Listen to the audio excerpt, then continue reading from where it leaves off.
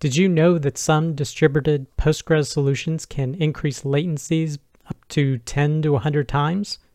We'll talk about that in today's episode, but I hope you, your friends, family, and coworkers continue to do well. Our first piece of content is an overview of distributed PostgreSQL architectures. This is from crunchydata.com. And what I first noticed about this is that it's from Marco Slot. And he mentioned that he is now working at Crunchy Data, whereas before he used to be at Citus Data that then was acquired by Microsoft. So that's a pretty interesting move. I also saw where Crunchy Data has a hosted solution called Crunchy Bridge, I believe, and now it supports Citus. So I wonder how much of a hand he had in that. But this particular post is exactly as it says, an overview of distributed Postgres architectures. And specifically, he's looking at things such as network-attached block storage. An example is EBS on AWS. So as opposed to attaching a disk directly to an instance, it uses a network-attached storage solution. He talks about read replicas, which are an out-of-box capability from Postgres. The next one he covers is DBMS optimized cloud storage. So this is like Aurora or Alloy DB at Google, where there's more of a separation between the storage solution and the database engine itself. Talks about active-active, so multiple primaries, which is something that BDR does in terms of bidirectional replication. He talks about transparent sharding, which is something Citus does, and I think a few other products too. And then talks about distributed key value stores that have SQL bolted onto them, and he uses Yugabyte as an example. Now, what he first establishes here is that the fastest way to get Postgres is on a single machine because you're eliminating so much latency compared with these other distributed solutions. So as he says, quote, there's virtually no network latency on the database layer, and you can even co-locate your application server. So if you have one server that's running the application and talking to the database, you can't really match the speed of that any other way, particularly if you're directly attaching high-speed NVMe storage directly on that server, as opposed to having to go over the network. And he says here, quote, millions of IOPS are available depending on the machine configuration, and disk latency is measured in microseconds. So that's definitely the fastest way to go. But he doesn't say this here, but I would definitely say it's not the safest way to go, because the reason that people choose these distributed architectures is for protection of their data and higher availability of the data. And he does talk about that, of course. So that's being able to set up replication so you can copy data to another location or distribute it and partition it and protect it and make it available and not vulnerable to a single machine going down and now you have no application anymore. And he specifically talks a lot about latency because if you look at a lot of these distributed systems, the number one disadvantage of them is the higher latency for setting up a distributed Postgres system, and how latency really hurts, particularly on OLTP systems. But the first one he covers here is the network-attached storage. So this basically separates the database engine itself from the storage area. So you do have to communicate across a network to access your storage. Plus, he says, quote, the block storage service internally replicates to 2 or 3 storage nodes as well. So this definitely gives you higher durability, as he says here, and higher uptime to avoid failures of a particular one.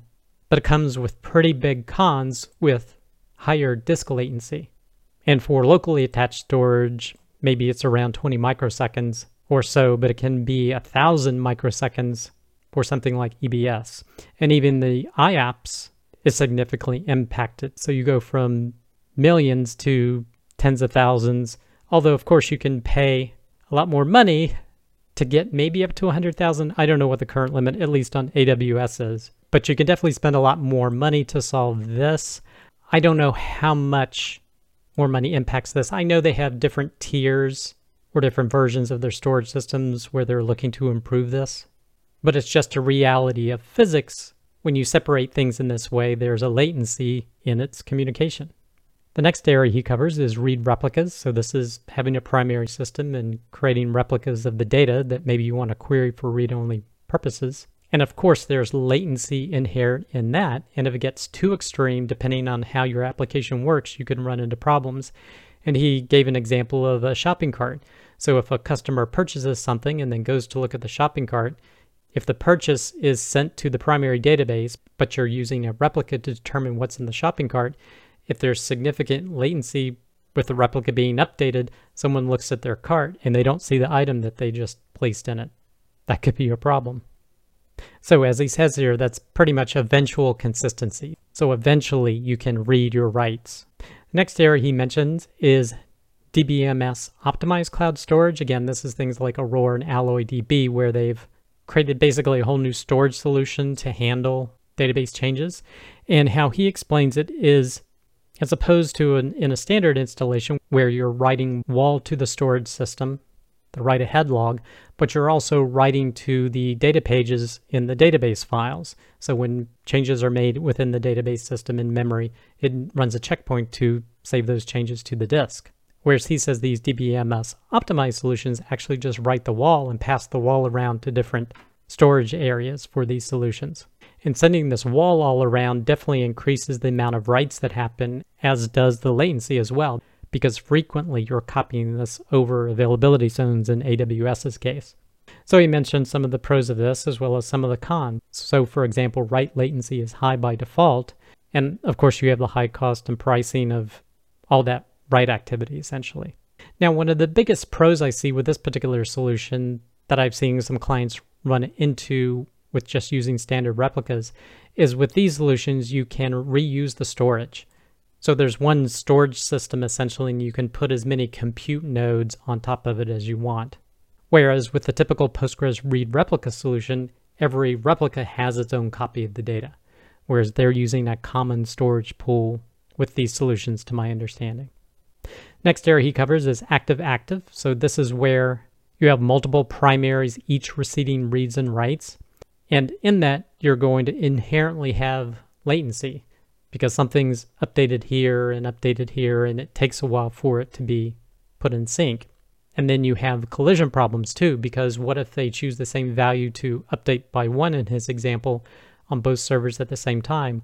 Well, what should the value be? How are those conflicts managed? You need to be very careful with how you program your application if you're going to be using an active-active solution.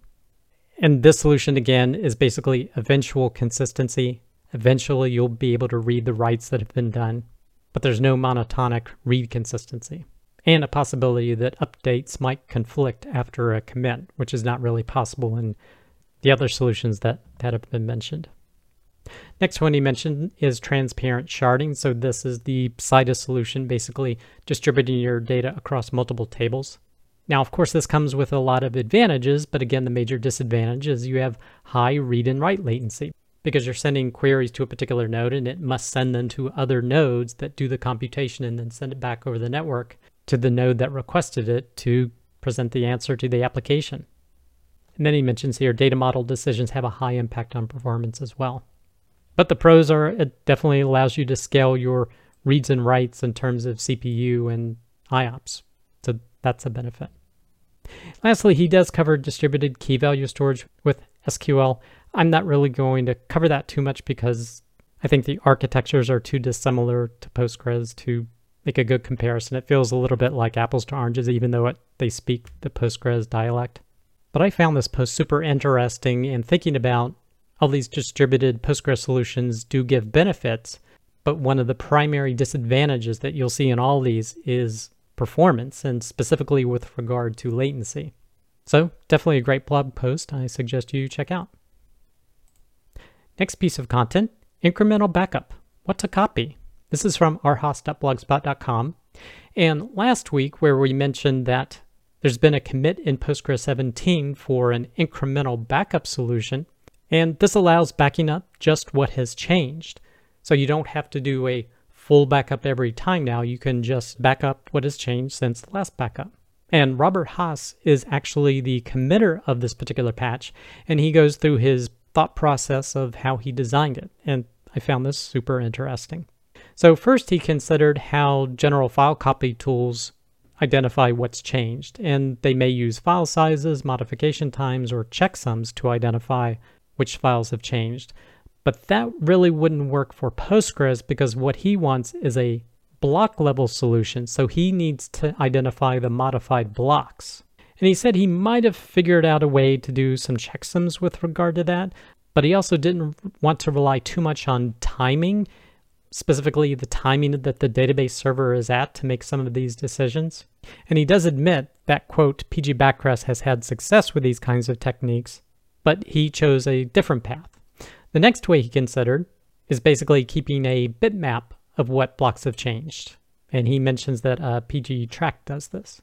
And he didn't choose this particular approach because he was a little worried about, quote, code complexity, storage space requirements of this, the crash safety, and the performance. So what he ultimately used was PostgreSQL's write-ahead log to identify the modified blocks.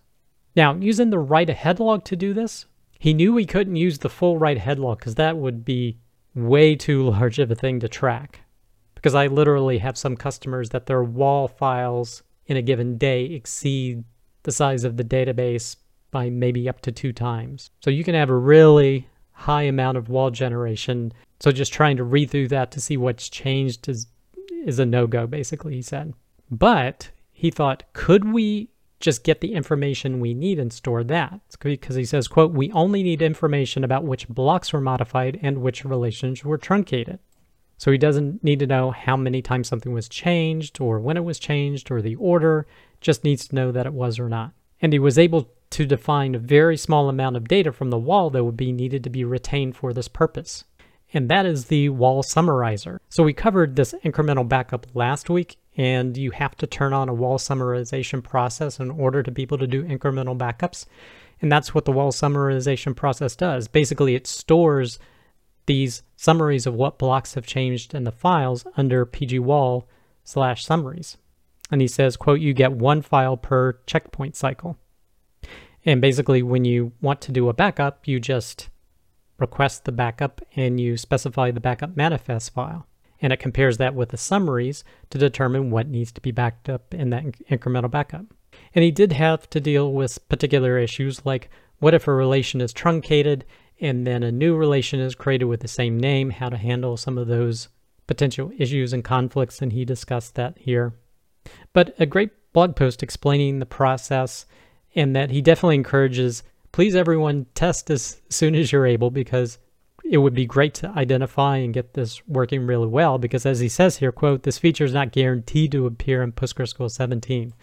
But I think a lot of people would very much like for it to be there. So if you have the ability to test out these changes with the developer version, I'd go ahead and do it. Next blog post is also from arhas.blogspot.com, and this is incremental backups, evergreen, and other use cases. So here he's theorizing on how people may use incremental backups. And I covered a lot of this last week.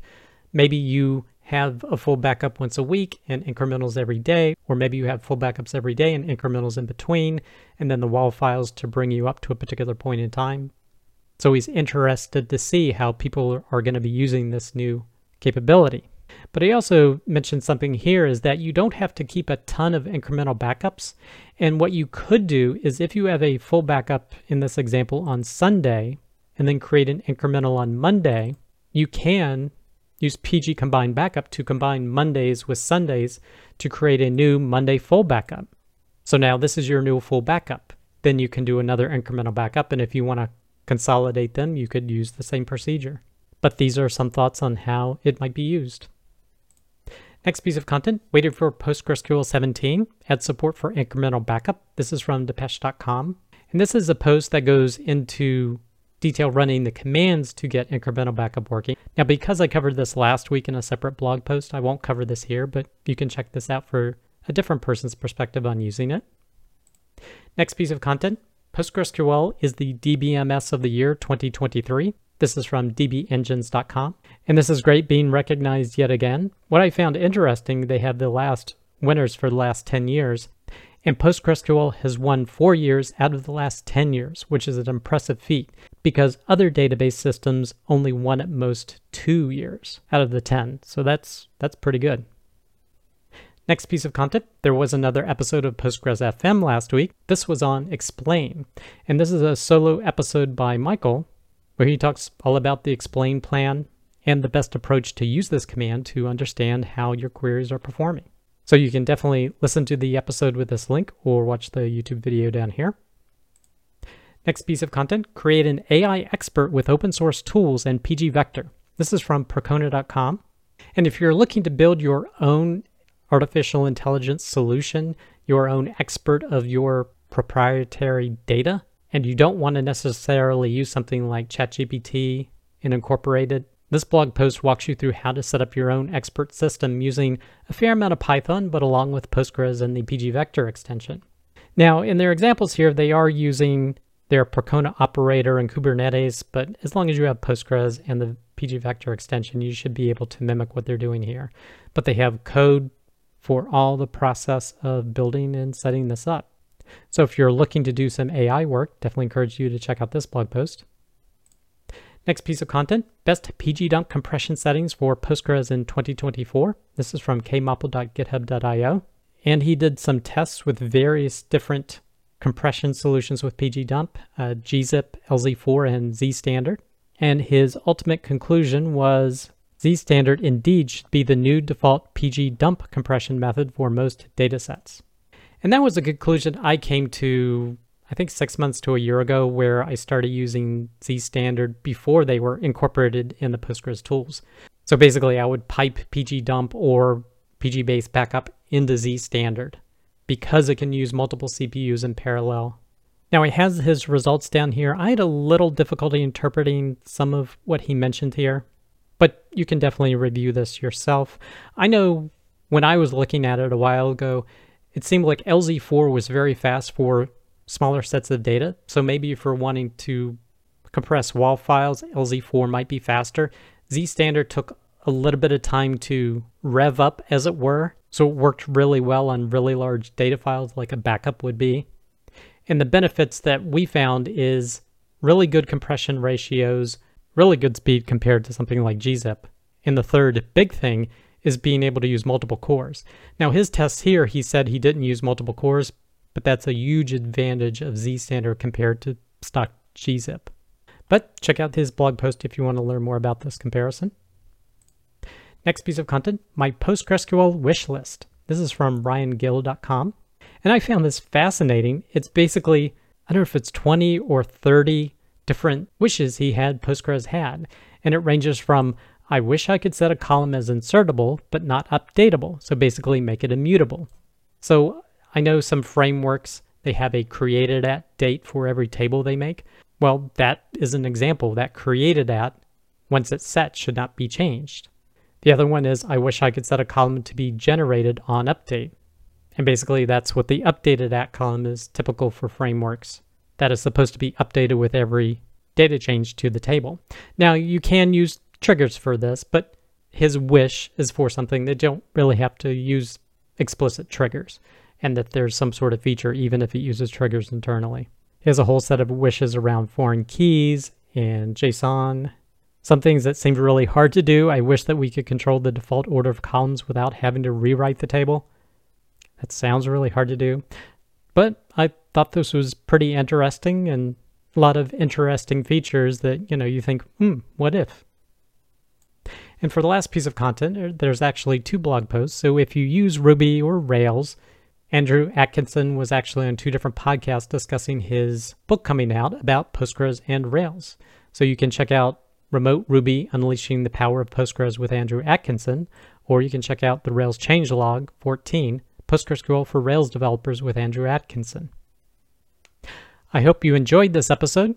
Be sure to visit scalingpostgres.com, where you can find links to all the content discussed, as well as the podcast version of the show and the full transcript. There you can also sign up to receive notifications of each episode as it's released.